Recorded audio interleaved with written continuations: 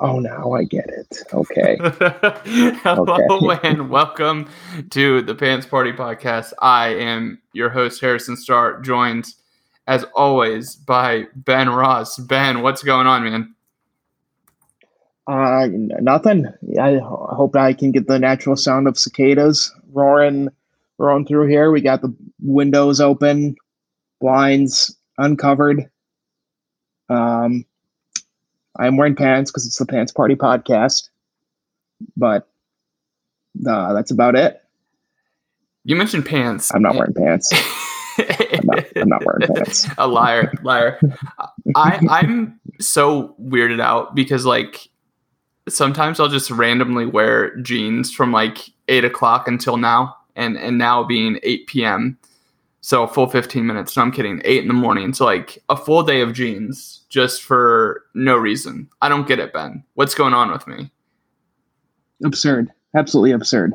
I sometimes find myself changing outfits throughout the day because I vacillate between casual and business. Whatever passes for business casual now, and then a lot of times I'll leave the house and go for a walk or a run or work out, and then I won't shower. So then I'll be working shirtless, and then I'll have a call, so I have to put on a shirt that I don't mind getting a little bit gross. So sometimes coworkers are seeing me in 3 different shirts a day, and they got questions. But that being said, I guess I digress. I never put on pants. Yeah, always the elastic waistband or just shorts or both. Yeah. I mean, the thing that I need to get more of, it's the Patagonia shorts. I need more of those. I have one pair of those. I have a pair of Nike sweatpants shorts, and those are the two go-to. Those are the perfect combination of you only have to see maybe from my chest up. I'm just going to wear these shorts all the time, but they're always dirty because my child is all over the place.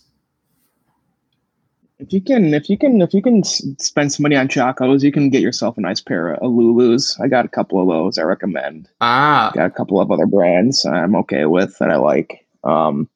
That I won't plug, but the athleisure workwear, that's all the money I spent on a wardrobe the past 18 months. So I wouldn't feel bad about spending what I do on, I don't know, on a weekend than I would on a pair of shorts. That's a great point. The thing you talk about spending money. The thing that I'm so ready to be done with is spending money on baby formula, because holy crap, that stuff is so expensive, but it comes at a figurative cost, because I know this child, all he's going to eat is formula. But once he comes off of it and it's real food, and then you have to do the work of making these tiny little toddler meals, sometimes it's worth it to spend ungodly sums of money on baby formula, but also not. I'm ready for that to be an expense that's no longer part of our lives. When do they stop? When do you get them off formula? Into a year is my understanding. So he's starting to eat more real food, but he doesn't get any calories from it because it just sits in his mouth, and then you'll go and hang out with him an hour after he had a grape, and his grape is still in the side of his mouth. A cut up grape in quarters. So just not trying to choke my child. But that's just the way they operate. So year is ideal, unless you do this. We don't need to be a baby podcast, but there are ways to get your child to eat food earlier. He just hasn't necessarily taken to it. I'll remember to ask you in 10 years when I have a child. Yes, that'll be the day. That'll be the day. Anything else? Coincidentally, I am wearing my uncle t-shirt that my sister got me for Christmas. It says Hunkle.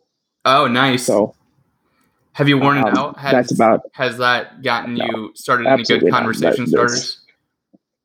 I will not leave the house wearing this t-shirt. No. Yeah. That makes sense. I need to figure out if Did I miss a birthday? Okay, sorry. My brain's going 1,000 different directions. Not You'll get my birthday again in 6 months. Don't worry. Perfect. You can catch it on the way back. Yeah. I will. So Ben, it's been a week in Hawkeye sports. We had some discussion about the draft leading up to it. I think I was more optimistic that they would get drafted than you were, if I can remember correctly.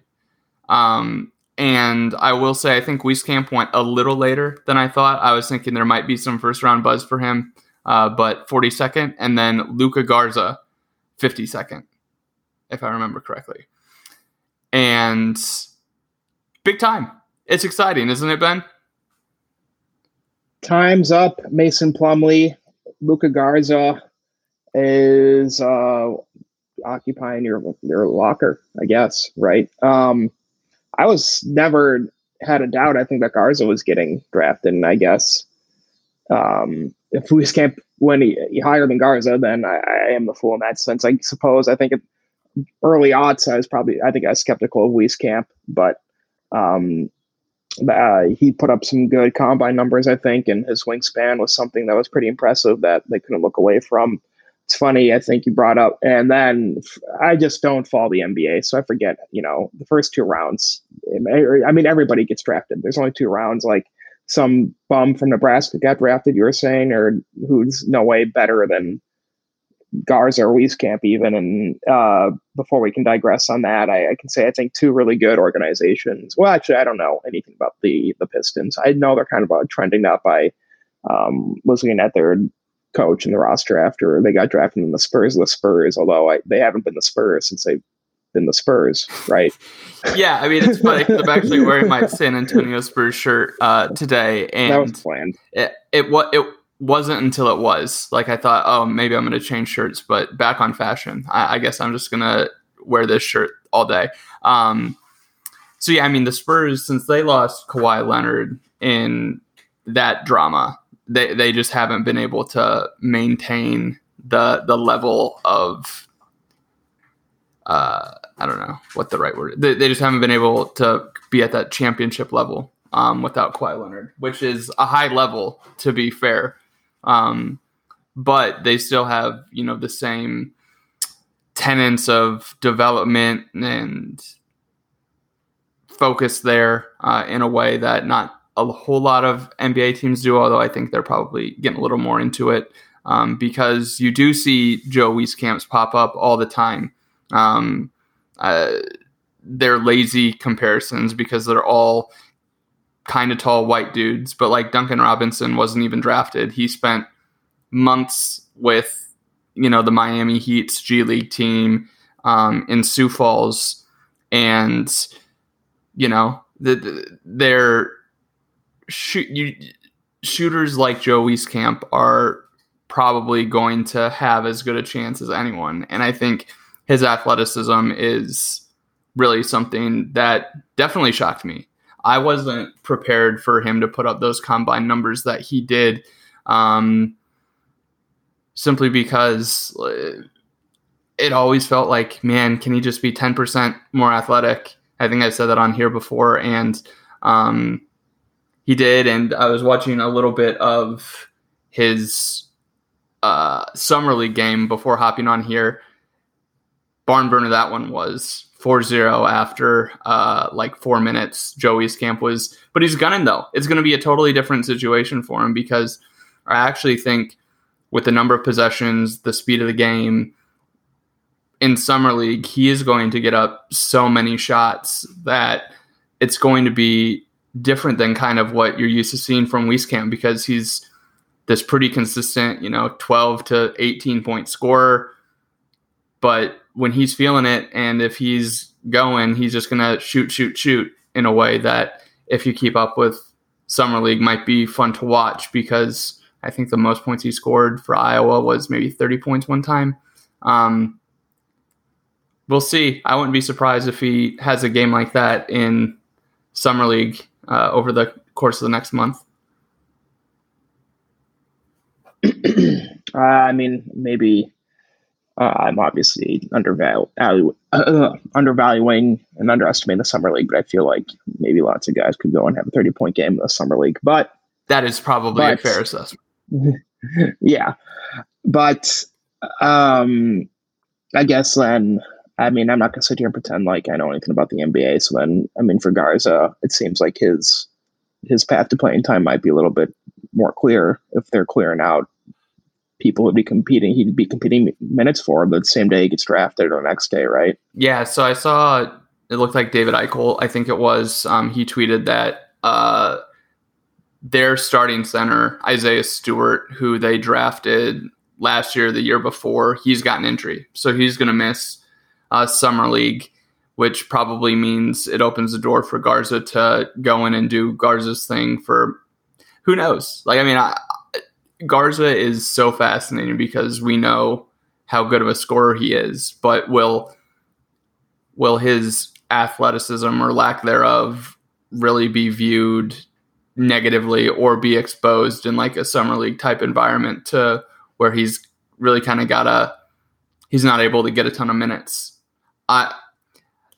Who knows? I mean, that's just a genuine question. I actually think he'll probably be fine as an NBA defender for 15 minutes tops a game, just because it's so different with the athletes that he'd be playing with versus the athletes he was playing with at Iowa. The schemes being a little more locked and loaded, but he does this kind of have heavy feet, and I don't know how you shrink those. So that's the big question is like, will his offense outweigh his defensive deficiencies? I personally think he does. Like, I was reading the Pistons blog comments like a loser, but someone was like, he's an 82 game player versus a 16 game player, meaning he's going to be the type of guy who brings it every single night in the regular season. But when it's the playoffs and, there are mismatches to be had, he's going to be picked on. So I think that's actually a really fair assessment. And maybe that's his ceiling as an NBA basketball player, but still, that's a ceiling a lot of people don't have. So very curious to see how it pans out for both those guys. I mean, sometimes you need a middle reliever, someone to eat some innings and get you over the next hump. So if he can be that guy, cool. Absolutely. Wish he was going somewhere where that had like maybe a cooler jersey than the Pistons. So it could be my very first NBA jersey I'd ever own, but that's not going to happen. Yeah. I think the jersey to get, if you're feeling it for an Iowa Hawkeye NBA jersey, is the Joe Wieskamp Fiesta jersey for the Spurs. It's kind of throwback. It has the teal, the pink, the orange. No clue if they're actually available, but that would be the one to get. Oh. Yeah. Yeah, I can never pull this off, but cool. Yeah, I know. The orange is tough. I mean, San Antonio, it's a lifestyle, I think. I think the orange might be a little too much. I can handle the teal and the pink. I think it's the orange with my complexion. This isn't bad. We could work out in this. No, I'm just going to have to cut off now. Okay. What's next? Before. Yeah. Can you explain why the Lakers want Carmelo Anthony? I thought he had retired. Is he still worth anything to anybody? He was actually a pretty good scorer off the bench for Portland. So that was one thing. But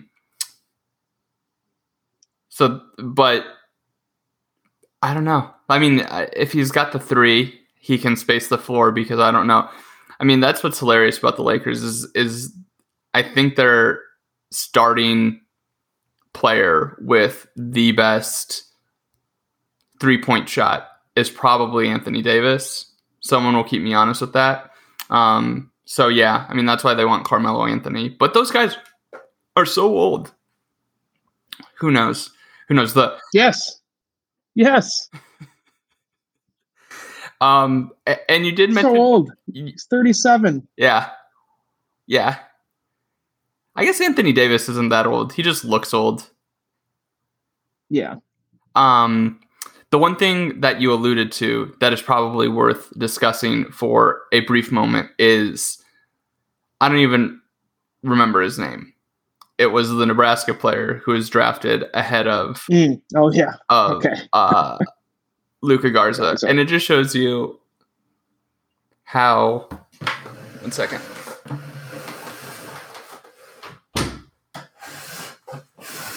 How silly the NBA draft can be sometimes, because like you can get Garza, who you know potentially the floor of, but also potentially the ceiling of. Like, my gut is he's probably a pretty stable player to project. Or you can get this 6'9" guy with some ball handling skills. Let me pull up his KenPom, but absolutely no shot to speak of, and turn the ball over, even though he also assisted some amount of the time. And for a team that was 7-20 and very rarely in the game, like, I mean, they're positive on KenPom, but that's beside the point. Delano Banton, and I don't mean to like slam the guy, but it's crazy to see. I mean, I've probably already done that, but like, it's crazy to see just how differently the NBA draft is looked at. Because 24% from 3 last season, 50% from 2, 67% free throw shooter, but he's 6'9", he's long, and he's got pretty good handles for someone who's 6'9". It's just what it is, but still, it's like, oh my God. Crazy stuff. Oh, should we make this a weekly or maybe semi-regular segment where it's just called Dragon a Nebraska player? Dragon a Nebraska. So yeah. We'll probably talk about this as we get to the overs and unders. But yeah, should we just move to overs and unders? Or over-unders? Sure. All right, so... Fine. Move over my segment idea. No, because I like the idea of just finding a Nebraska player and just, like, some gentle ribbing. What is you doing? Yeah, okay. Because as we move to over-unders, this has been, like, my favorite thing every year, has been Adrian Martinez Heisman Trophy odds. It's always been funny to me because there's no chance in hell. But he's always on it, right? He's always on it. And once again, it does not disappoint. Plus, what is that? 150 to 1 would be your Adrian Martinez odds. Now, the thing that blew my mind in looking at Adrian Martinez stats as over the course of like understanding stuff and, you know, the research I've been doing for some opponent previews, this man led the league in completion percentage last year at 71%. I was just blown away. I think, no, isn't that 15? It is 151. You're right. Never mind. Yeah, I wrote him differently. So he's... Yeah, you did. He's someone that just like, it blew my mind to see him lead the league in percentages, even though like I don't think he had as many attempts as a lot of guys did. But it just goes to show you the value of winning in quarterback play, because Spencer Petras, 57%, it feels like all the time, it feels like, and even that feels high. But he won, and there's like some fairly positive sentiment around him, as there should. But when I think of Adrian Martinez, he's just kind of a laughing stock in my head. And I wonder if like, do other fans think that about Spencer Petras? And do Nebraska fans have that kind of like gut reaction? Like, oh, wow, Adrian Martinez, he's back again. Don't want that to happen. I don't know. That was a rambling thought that I had around a Nebraska player to follow throughout this football season as a bit. Yeah, that's fair, and I think it's loosely tied to my segment proposal, which I will have a more formal review of at a later date. I don't want to talk about Adrian Martinez. I think it happened. I think pre-2019 season, he was at like what happened was he's at like 15-1 preseason, right, or something insanely, maybe not that quite egregious, but I'm curious. It was nobody listed at Iowa to win the Heisman. Yeah, so everybody but Iowa. Yeah, I guess bringing it to Iowa is in the email I got from Sports Betting Online at SBO, and that's who we're going to use for this. I put a spreadsheet up so that we can embed it into the podcast thing that we do. They have one for literally every single Big Ten team except for Iowa. And I was thinking how disrespectful it is to do that, because you have Brandon Peters up here with 500-1 odds. Anthony Russo of Michigan State, someone I've literally never even heard of, 600-1. And then I'm like, maybe it's just because no one went up to a window and was like, hey, what odds can you give me on Spencer Petras winning the Heisman? But they even have like Tyler Goodson isn't even on here. And there's Cam Porter for Northwestern. And I guess he's the only running back that was available. So like no one even went up and was like, hey, can I take a couple bucks on Tyler Goodson winning the Heisman? That seemed rude, but I guess it's what it is. That was sort of my question too, is because I feel like I feel like Goodson is the easy pick for Iowa to do this. What this tells me, and I don't necessarily believe in this, but this opens a door to conspiracy for, they're not certain who's going to be playing quarterback for Iowa, but even though whoever is playing quarterback for Iowa is not going to win the Heisman. Like that's a fact. But Brandon Peters, Ben, they have a line for Brandon Peters. Yeah. And like I said, Anthony Russo, Cade McNamara. Now, the one I do 100% understand is Talia Tagovailoa. Like, I would have odds on him. Maybe it makes sense to have him on Sean Clifford. But, like, just down the line, if you want, I mean, this is from last week, Noah Vedral, 215-1 odds. Have fun with that.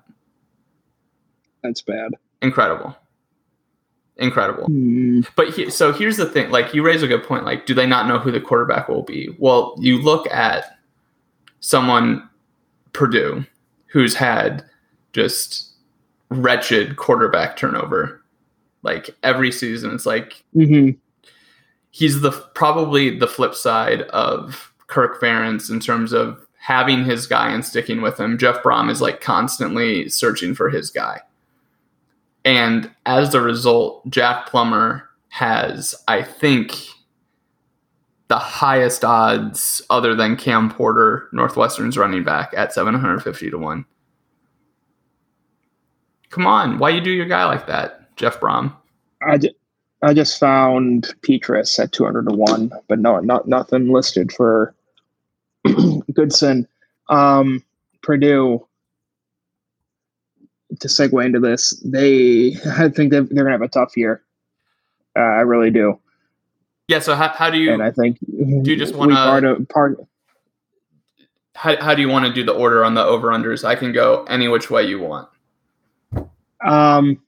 It really doesn't matter to me at first. Okay. I figured I wasn't going to do my homework and just sort of guess these on the fly, but I actually ended up writing them all down and made one or two notes. Okay, sweet. Yeah. So Purdue, you think they're going to have a tough season? Yeah. Okay. Yeah. So let's just sort of start. Let me pull up their schedule. So I wrote, I put 4 wins, and we're not going to go through game by game here because I think it's foolish. You don't want to do game by game? I got a schedule right here. The horrible My God, impression. I was I thought it was Cartman. I was like, what the fuck? God, that scared me. Holy hell. All right. Looking first of all, I think Purdue's going to have to finally Brian Brom and company are going to have to Jeff Brom rather are going to have to adjust to life without having consensus AP All American at receiver. No more Rondale Moore. Like, sorry. Two of them though. They still have David Bell.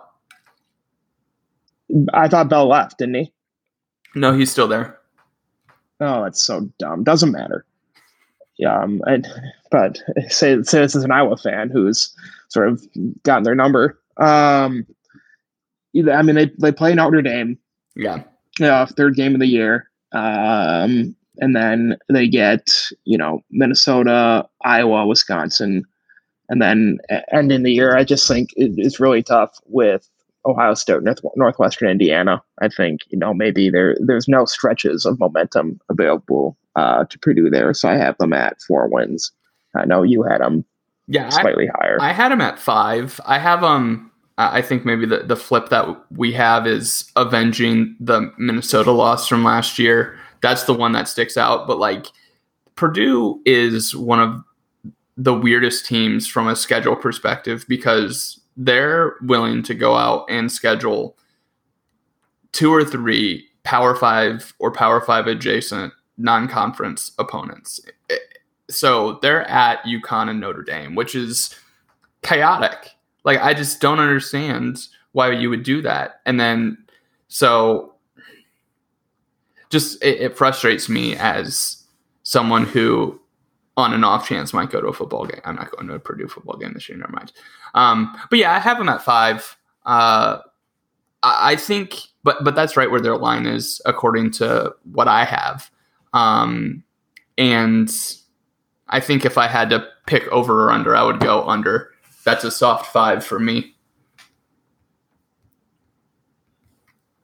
Soft 5, that was my nickname in college. So it works out for Purdue. I just really can't imagine I will losing to them again without, I just can't believe it. And Rondale Moore, he didn't even play against Iowa last year, right? No, he didn't. Yeah. I mean, is this it for Jeff Brom? I think no, of course not. You don't think a 4-8 season shows him the door? I hope not. Who do they think they're going to get to fucking Purdue? I mean, that's a question. I mean, but at some point he has to get to another bowl. I mean, I guess that's the line for him, right? It's kind of like Iowa basketball and did you get to the tournament? That's the first question that matters with Purdue football right now, is like that binary, did you get to a bowl game? And then you can probably go down from there. So, I mean, but getting to a bowl game, that's 6. Neither of us feel particularly good about it. Maybe they could. I have them losing to Nebraska, but that's a win they could get. Or Iowa. Positive thoughts only, Ben. Positive thoughts only. Yeah. Exactly. Alrighty. So we went with Purdue first. I think should we go bottom top? I have, and by bottom top I mean worst to best. I have Michigan State. The over under we have is 4.5. I have them at just 2 wins. I saw that. Again, they're going to Miami, Florida to play them. That seems like a bold move, Cotton. Early. Yeah. It's too bad Mel Tucker couldn't get them out of that. Where is Rocky Lombardi? Didn't he transfer? That's a great question. He was at NIU now. Oh, it's so funny, and I feel like we've had this conversation before. But we see all these guys like Oliver Martin and Rocky Lombardi, and I mean, I'm sure you can think of some others that come to mind who spurn Iowa, go for a bigger name, and things don't seem to work out there. Not saying they, in Oliver Martin's case, didn't work out at Iowa either. So, yeah, but I mean, it just, and I think you can draw those parallels in basketball too. I feel like as well. Yeah, I mean, I think some of it just comes down to like the guys I was in on and trying to be in on. It's maybe a stretch. I guess it just kind of depends on like what's your example? Like DJ Carton's a good one, I suppose. He had his stuff to deal with. Yeah, he had a tough stretch. Charlie Moore, another one who ended up playing for like 4 different colleges. Those are 2 that stick out for basketball. But yeah, I mean that's a random thing to have. So what do you have for Michigan State over under? Because I'm way under. I have them at 5. Ooh, okay, all right. I mean, we're screaming about oohs and ahs for a 5-1 Michigan State schedule. I just think, I mean, they still, in their first 3 games or first 6 games of the year, they still play Youngstown State, Nebraska, Western Kentucky, and Rutgers. I mean, I like Mel Tucker. He wore shorts on the sideline during a game at Colorado once. I hope he does that at Michigan State this year. I just have to think that Michigan State has the horses to hopefully, I don't think that the cupboard was left so bare by D'Antonio and co. They have a ton of transfers out, don't they? Like, I mean, but maybe that's a good thing. I have no idea. Like, I guess no. I mean, yeah, maybe that is a good thing. Yeah. I mean, I can see 5. And there's no way they actually go winless in the conference like I have them. I don't know. I went through this in 5 minutes, but I'm committed to how I have my schedule. All right, here's the one I'm maybe second most excited for. Most excited other than Iowa to talk about is Illinois. I knew it. I am so in on Illinois. I'm so in on it, and I just can't contain myself. Please help me. So what did you have from? So I just have them at 4. 4. I mean, okay, but like I can see them being weird. Like I can see like I can think of no better place than for Bert to coach his first Illinois football game than Dublin, freaking Ireland against Nebraska. That is the lock of the century. I am going to take them for the W, and it's going to be one of those things that I'll forget about if I'm wrong. But if I am right, I'm going to pound that drum for the next 18 weeks. I was right about Illinois you're gonna pound to Ireland and winning that. You're going to pound that drum like Beals pounded 6 Guinnesses before the game. Oh my gosh. He's going to leave 3 days early just to drink. Yeah, he's gonna charter a flight for himself on the way back. Yeah, you guys got this. No, I'm going to scout the grass in Dublin. There's some stories about him in Arkansas. Like now that he's gone, like there's stories about him in Wisconsin, just all over the place. The life that him and Alvarez, absolutely hated each other. There's so much stuff, and I'm taking as fact about his time at Wisconsin. All right, onward. Oh, what do you have for Illinois? I think I had 4 too. Yeah, 4. Right at 4. All right. Yeah, I do. Alrighty. Yeah. Alrighty. I don't know. Dealer's choice, Ben. Who do you want to talk next? I want to talk about Wisconsin. Okay. Because I don't want to talk. I don't want to talk about Rutgers. I don't want to talk about Michigan. I mean, whatever. We're going to talk about Wisconsin really quick because I know you have them for 10, or do you have them for 11 wins? I have them at 11. So you pretty much just think they're going to run the table after Notre Dame? No, after Penn State, they're going to lose the first, and then that's how I have it. Do you know who Notre Dame's quarterback is going to be this year? Yeah, you think they're going to let you do? It's the old Jack Cohn. Yeah, it's Jack Cohn. You think Wisconsin's going to let Jack Cohn throw the ball on them? Do you think Notre Dame was a playoff team? Like, do we? Which I mean, we can talk about Fake season. what that merits. Yeah, but I mean, do you think Graham Mertz is going to do anything against? I want to say that's banana land. I just don't buy it. 11? You don't buy 11, or you don't buy how I have 11? Both. Because I mean, I don't. Sure, Penn State. Maybe they do lose that game, but they don't run the table after that. They just can't. Absolutely not.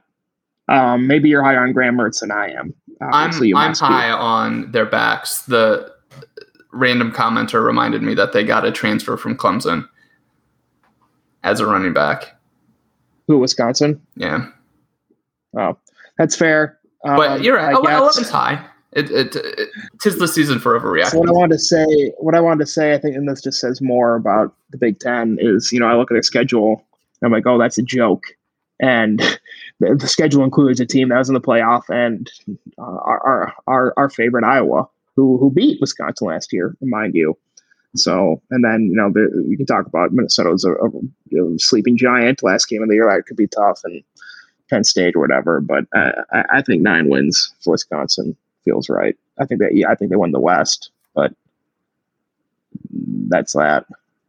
Despite, and what's that say about Iowa's schedule? If I looked at that schedule and if I looked at Wisconsin's and didn't feel similar. That's a great point, because the difference between Wisconsin and Iowa's schedule is, and Iowa State could end up being a better team than Notre Dame, too. Like, would that be so unbelievable? Penn State? No, I'm saying. Oh, Iowa State. So Iowa State could be better than Notre Dame. Like, if we're talking about non-con matchup, that's an interesting apples point. To apples comparison. They could. I wouldn't bet on it. And no, I wouldn't. I'd also like to mention I will be at the Wisconsin Iowa State game. I played at Soldier Field this year. I got tickets a couple weeks ago. Wisconsin Notre Dame. What did I just say? Wisconsin Iowa State. Yeah. What are you going to wear? You have me all confused. I don't. I'm sitting in the Wisconsin. I'm in the Wisconsin section, so I've got to wear red something. I'll probably wear a red Georgia shirt, if we're being honest. Nice. All right. Yeah. So Wisconsin, you have at 9. I have at 11. That might be one. There are 2 bets I feel just tremendous about, and Wisconsin's one I'm going to take to the bank. Wisconsin over. Which is what, 9? Yeah, they're at 8.5. What I have. Yeah, that is pretty cake. Alrighty, so I'm just gonna breeze through the ones that you don't want to discuss. You don't want to discuss Rutgers. I have them under 4.5 at 4.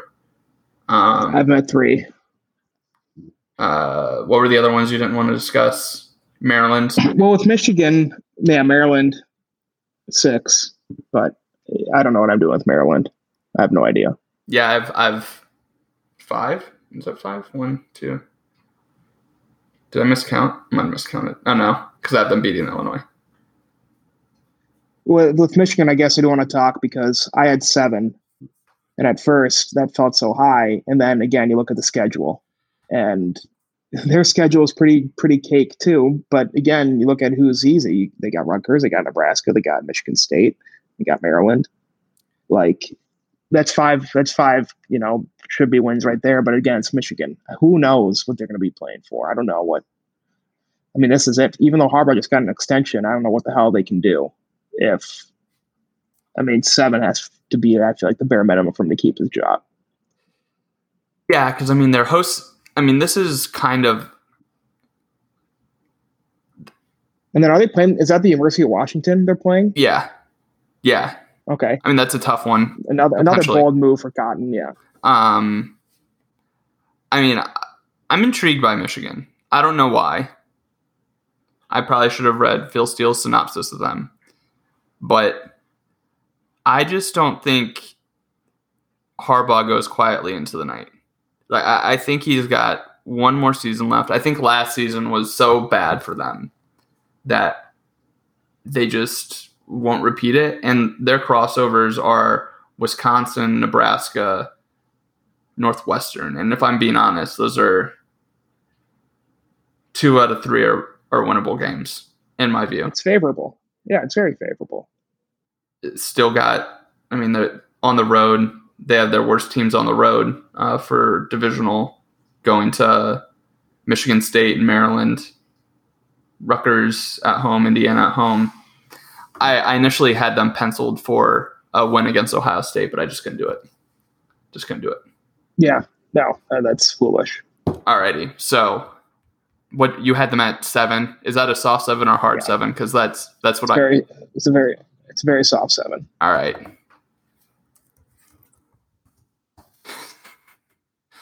Alrighty, so what? I was gonna say, well, that was my nickname in college.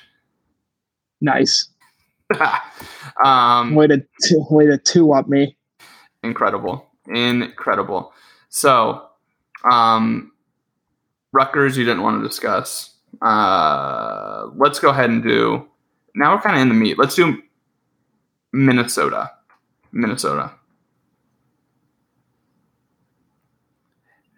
Again, like, I mean, this is just. I'm looking at my list.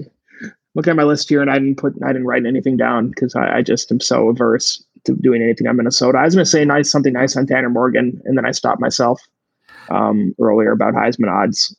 Yeah. I don't know. Minnesota's, I guess, I really think we'd like to talk about how Iowa suffered greatly during COVID, greater than others in terms of COVID for recruiting. And I think Minnesota is probably up there because that's all, who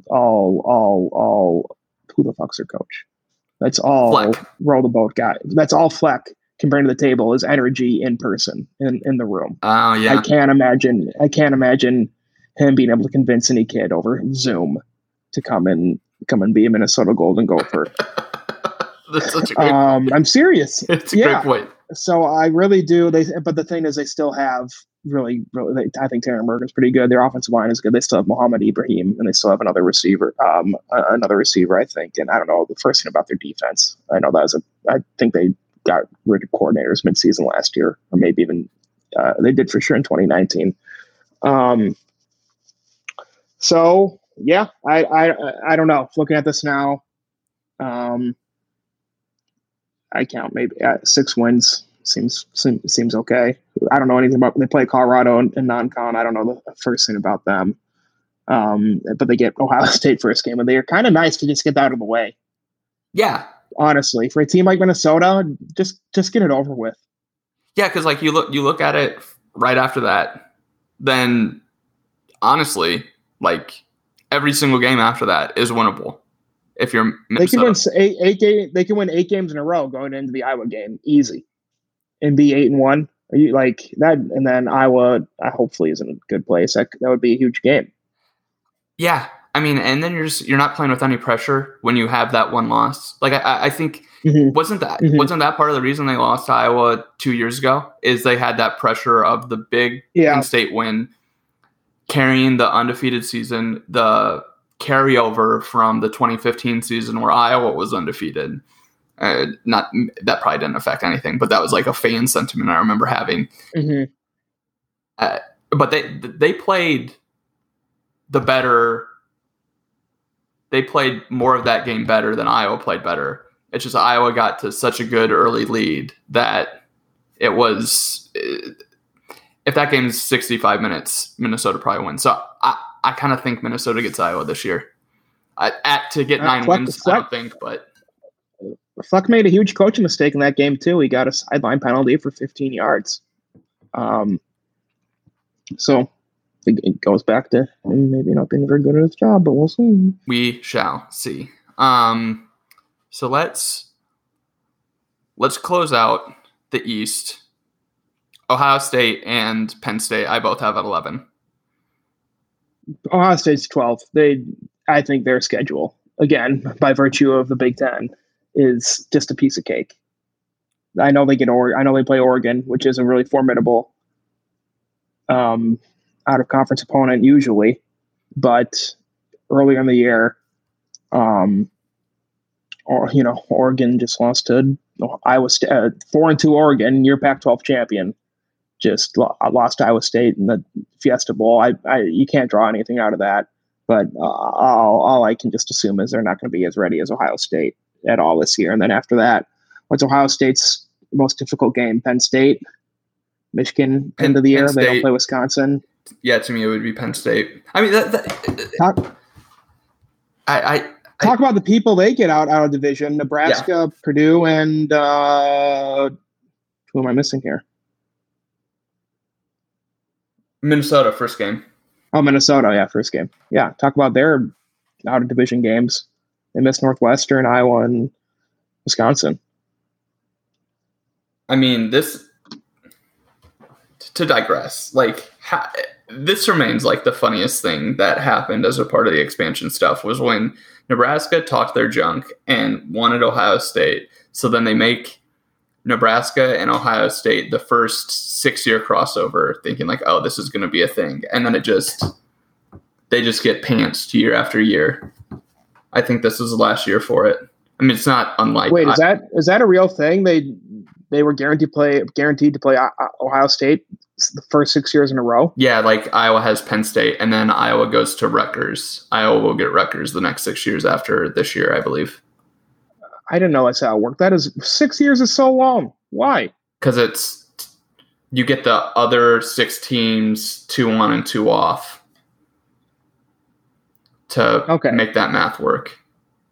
Whatever. That is insane. There's got to be a smarter way to do that. Maybe. Penn State. Maybe that was a maybe of there probably is, but you're not the one to figure that out, Ben.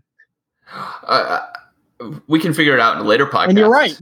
I'm not going to try and fucking game theory this schedule, but I can tell you that if the Classical was still a website, there would be a post about how to really create a schedule. Well, I mean, that was what Doctorman kind of did. He did he's so big on you have your 3 rivals and then rotating the other 10 teams. So then you'd be like, so you have the 3 guaranteed games every year, and then you have the 5 that alternate more or less. It makes sense, but then what happens when first and second place or second and third place haven't played each other yet? Or are tied. There's a tie for second place and they haven't played each other. That is not a world I want to live in until there are 12 college football playoff spots. So I have Penn State at 11, and guess who I have them losing to? Iowa. Micah Riley Duckers, Auburn Tigers. Oh, really? I don't know why. So you think they just rebound?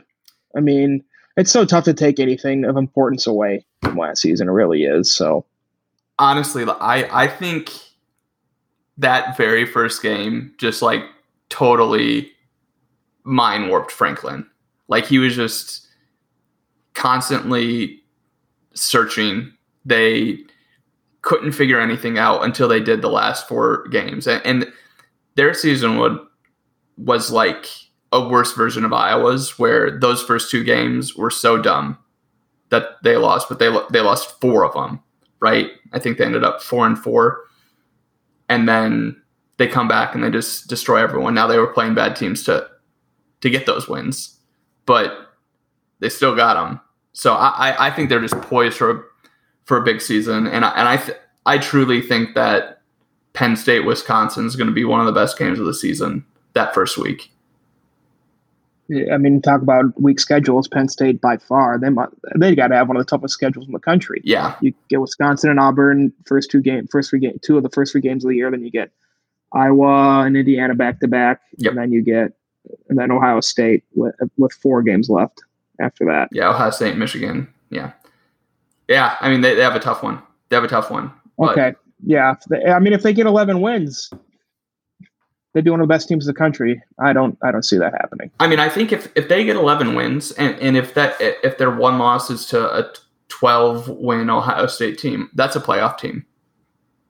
Like if they lose close. I was about to say 11 wins on the schedule, no matter where that loss comes from, I think is a playoff team. All right, that might be something to look at. All right, so we just talked Penn State, Ohio State. Oh, did you have a number for Penn State? No, I didn't, because I don't know the first thing about them. I guess I did. I didn't. Well, I did. I just want to say Sean Clifford's still our quarterback, and like he is. Yeah, he was legit bad. He was pretty. He was tough last year. Quarterback play in the Big Ten was so weird. So weird. Unless you're Justin Fields. Yeah. It's like all the eggs went to the Justin Fields basket last year. And Adrian Martinez leading the league in frickin' completion percentage. So we have Indiana, Iowa, Northwestern, Nebraska left. I think Nebraska's under at 5. I have them at 5. I missed a lot of teams. Let's see. I mean, Ohio is this OU Ohio University? No, it's not an easy win. It's your Oklahoma Sooners. No, it's not. Oh yeah. Right. Oh my God. Yeah. I mean, yeah. So they're gonna get their face kicked in, and then play a bad but probably very aggressive Michigan State team.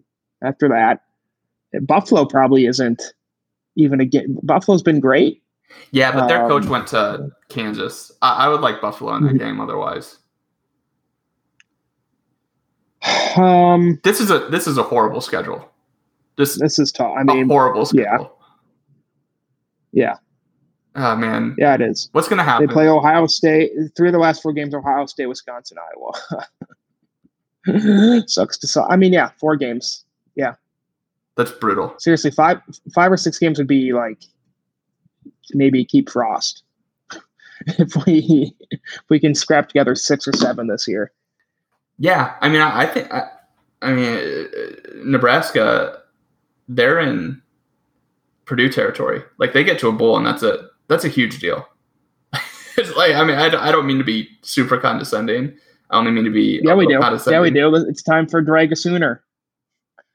But man, or not a Sooner, drag a Husker. God, I'm all over the place tonight. Drag a Husker. All right, That's Nebraska. Northwestern is just going to be Northwestern. Like I've just resigned myself to that. I know that stinks. I agree. I have them at 8, over 7. I do have. This is what's crazy though, is like, again, their schedule is kind of easy until it isn't. Michigan State, at Nebraska, Rutgers in their first 6, and then they go on the road to Michigan, and they get Minnesota and Iowa and Wisconsin back to back to back. To back. Say nothing for Duke and Ohio to start the season either. Yeah, I'm just resigned to them being who they are under Fitz. They did lose their defensive coordinator. That was good news to me, I think. But it's still Pat Fitzgerald. Like, I mean, he's a freaking magician. I know. It stinks. Should we zag way into complimenting Fitz as a way to build good karma for November 6th? Another game I'll be at. Secured those tickets for that this week. No, I don't want to compliment Fitz. Okay. All right. We'll get there, or I'll get there. Just not now. You're already there. But. I'm already there. So now we have IU and Iowa. And Nebraska as no, we talked Nebraska. IU and Iowa as the last 2. Indiana, I guess it depends on like how much do you take from last season. And to me, one of the most important games for each fan base, I truly believe, is that Iowa-Indiana game to open it. Like, I think it is horrifying to hear the rhetoric competing between Tom Allen, who's like, yes, this is tremendous, it gives us something to shoot for, and Kirk Ferentz, who was like, oh, I don't know. Like Eeyore, when talking about playing a Big Ten opponent first. Horrified me. It's not great, especially when I think you brought up when you've owned this Big Ten opponent. I think you've won 6 of the last 8 meetings, you said. So, like, you could easily just sit out there and be out there and like, well, you know, we feel really good about Indiana. And you could still sound like Eeyore when you do that. It comes down to, I think, really, it is Michael Penix Jr., I think, is the Adrian Martinez right now. He's the flavor of the week heading into the season. And even though he's coming off some ACL stuff, you know, there would be no better game for him to shine for his senior year. Than no opener, right?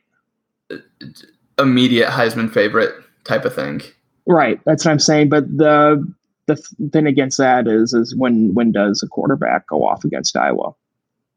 Good point. I always had success against Ben Roethlisberger and Josh Allen, but Indiana's a better team than both those teams. Oh, without question. Something of note. I'm thinking. I just meant when's the last time a quarterback went off against Iowa? The one that I remember was a injured Trace McSorley, who. Yeah, that's exactly it. That game bugs the hell out of me. All right. Also of note, like, you go across. I don't think the Big Ten's had stronger out of conference scheduling this year because they're playing Cincinnati, a really good team. And like every single conference or every single Big Ten team has a pretty solid out of conference opponent. I noticed that too, and I think they've finally caught up to what really the ACC and the SEC have been doing in the Pac-12 to a slightly lesser extent, and it kind of maybe it's not too late, but it's something they should have been. I think the problem is they make these schedules 6 years in advance, so that's kind of an issue too. But I think they're finally catching up with the rest of the country, and I don't love playing a conference opponent first game of the year. I will say I don't like how he really adopted that, especially when you consider. I think Nebraska's like they're playing Southeast Louisiana in Week 10. Like, yeah. I think that's if you're sacrificing one for the other, that is disgusting. Which it doesn't seem like that's the case with most other teams, but still a possibility down the road nonetheless. And I mean, you're absolutely right. I did notice the Cincinnati too. Colorado and Oklahoma, Oregon, Wisconsin playing Notre Dame at Soldier Field. They're playing these cool games. Mm-hmm. I know Ohio State, Oregon was supposed to happen last year in Autzen and in Eugene, and that was going to be, they were projecting the ratings for that to be one of the biggest college football opener ever. Man. And then this happened. Yeah, it did indeed. It did indeed. Indiana does, though, have serious potential for come down. If I was ready that first week. Oh, last year could have been lightning in a bottle. Yeah. Weird year. For some teams floundered for weird reasons. Some teams could have succeeded for weird reasons, and definitely could have been with Indiana the case. Body snatched Penn State that first year. All right, which brings us to Iowa. We're almost right at the hour mark on this, and I don't know if you want to go game by game, but the line I have for their regular season is 7.5, and I have it right at 7 because I am just horrified with those first 2 games. I just am spinning myself up into that. At my service, I have them at 8.5. And when the last time I placed a bet was? Oh, we talked about it. I think we did. I do bring this up from time to time. I can't remember. It's pretty recent. What's the one you remember? It was a hedge on Houston against Gonzaga in the Final Four. Okay. Or not Gonzaga. Was it Gonzaga or Baylor? I already can't remember. Baylor. It was Baylor. And so my account's been drained since that. Happenstance. And then in the car ride to golf last weekend, we were talking about over. So I decided to pull up the app and had Iowa at 8.5, and I put some money back into my account to go ahead and take the under Harrison. So I've now placed a bet more recently than sometime in early April, late March. Yeah. And which is so bad because, let me finish a stupid diatribe. I go through this exercise for you. And do you know what number I've got next to Iowa written down here on my legal pad? Oh, no. Do you have 9? I've got 9. All right. Well, let's break it down, because like you are now more optimistic than me, and like I come down to a couple different things. I always kind of bucket it a couple different ways. The first one is like looking at the rivalry games, and the rivalry games being Iowa State, Wisconsin, Minnesota, Nebraska. They've won at least 3 of them since 2015. What was it? Patrick Vint said that Kirk Ferentz hasn't lost to Iowa State, Nebraska, or Minnesota since he's turned 60. Incredible. That's just not going to continue. And I have them going 1-3 in those games, with Nebraska being the 1 win.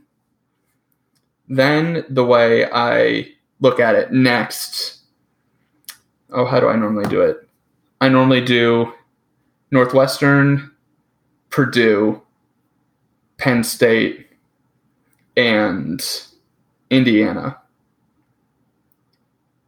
And I have them 2-2 in those games, losing to Indiana and Penn State with wins over. It sure is. Huh? It sure is lucky Iowa doesn't play the games in the order in which you go about dissecting the schedule. No, it's the dumbest way to think about it possible.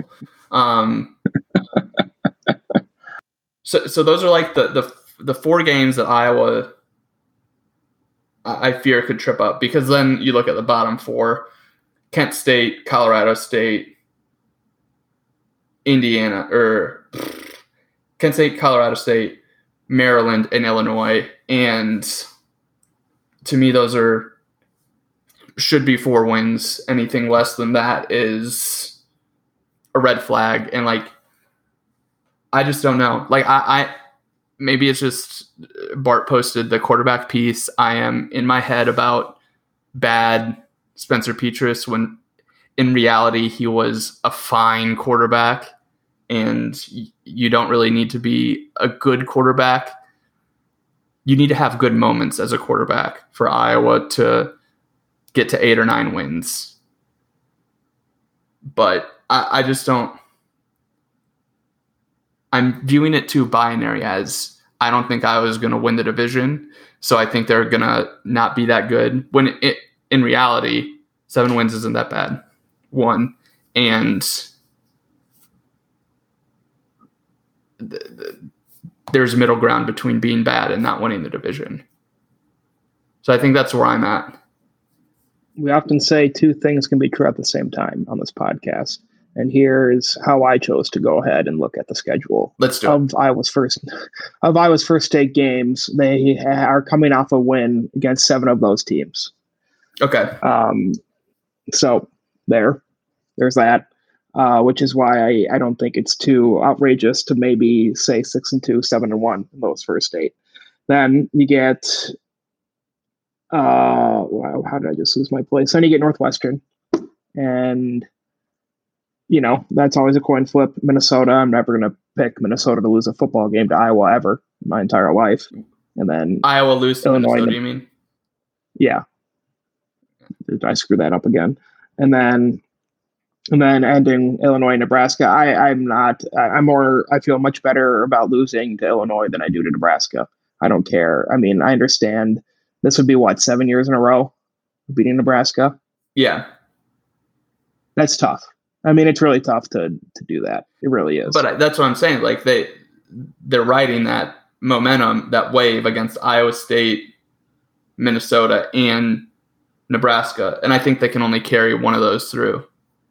Maybe that is pessimistic of me. But yeah, of course it is. Here's the thing, too. It's like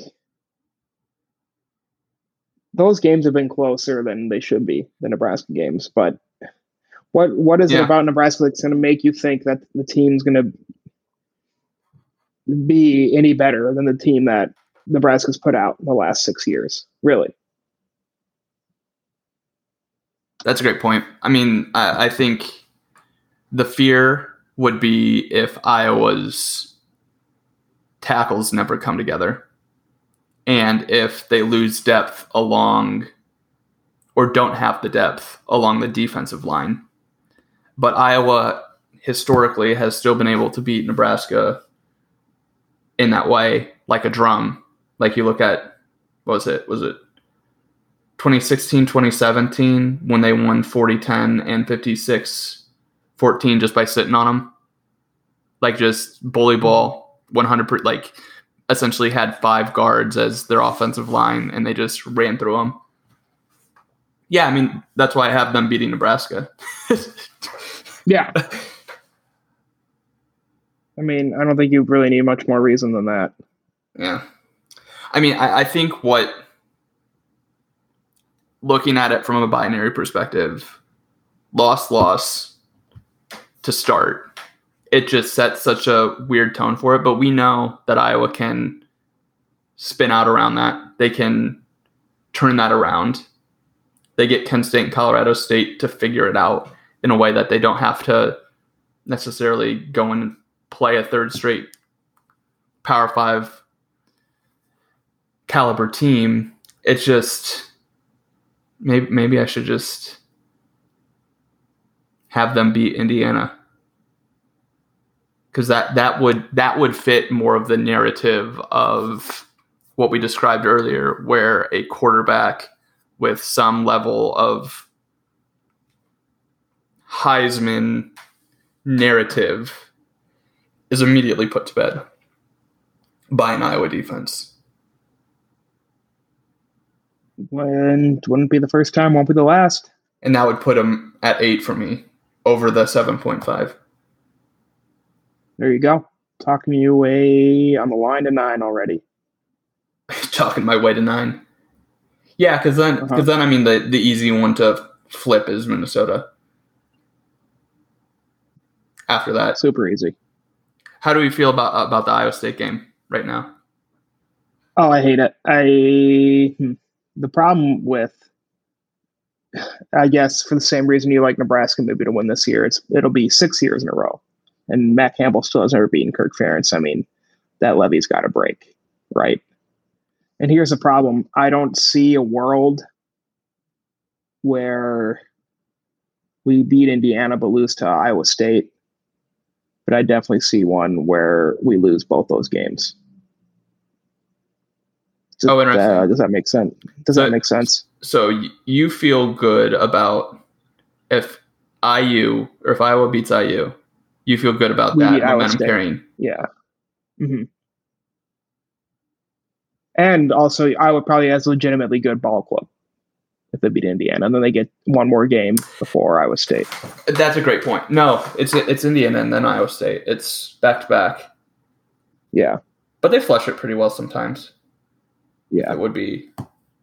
That's a good point. Is that if Iowa beats Indiana, they are a good football team. Whereas if we lose to Indiana and then Iowa State, starting that year 0-2 is going to be tough. Luckily, that's just where I come down to it is like, especially to get to 9 wins, right? Like you have it. If I there's just no conceivable way Iowa can lose to Indiana and Iowa State and still get to 9. That just doesn't feel plausible. No. Okay. Well, I guess that was over-unders. Do we need to we'll recap it in whatever post we put up for this. We have, we're at 69 minutes right now. And one thing I did want to discuss briefly was Brian Ferentz's podcast with Chad Leistikow. First 3 hours way too long, but I'm going to listen to it on my way to Iowa this week. So just putting that out there, going to manifest it. You love promoting our competitors so much. Hey, hater. Yeah, I mean, sorry.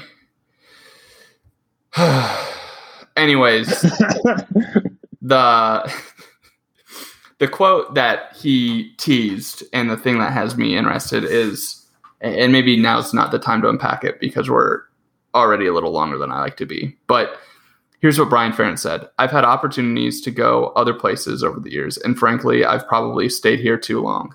Like professionally, I might have crushed my career at some point, but every Saturday at Kinnick is worth it to me. It's worth it to me because this place is special. Coaching here is special. Being on the field around Hawkeye fans, it's awesome. So all the other stuff, I don't know how I could be mad.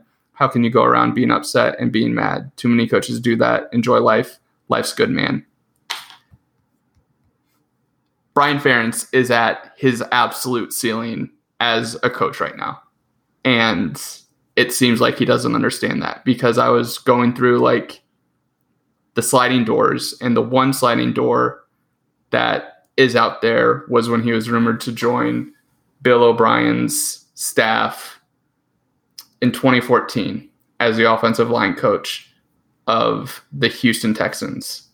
And there's maybe, now don't get me wrong, like we've talked about it before with Foster going college to pro. It's a promotion to be an offensive line coach in the NFL versus an offensive line coach in college.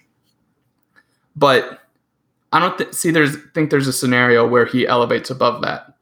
There was kind of an offensive coordinator at times. I looked at this on Bill O'Brien's staff, but he called the plays. He did that stuff. Maybe there's a chance that Brian would have been the offensive coordinator at some point, but his life could not be better, professionally or personally. I truly believe that. And it's wild to me that he's framing this as it could, because I just don't see a situation that could be better for him.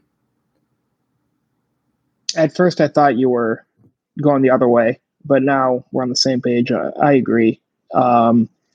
It's just, I mean, it's sort of, it mimics art, with just Succession and other media and in real life, look at mega families and everything. It's like they don't want to be away. He grew up in this environment. It's all he knows.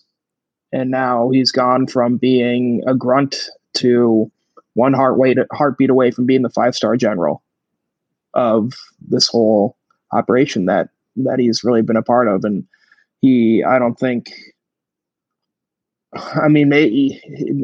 probably did dodge a bullet staying away from Bill O'Brien, right? For being honest, staying away from the Houston Texans organization. I mean, maybe that was probably an easier decision than we think, right? Especially staring at how that organization's looking right now. I mean, maybe he could smell that, and that's smart if he was able to do that. I mean, literally, the GM for the Houston Texans right now is a guy who's never done anything in football, isn't it?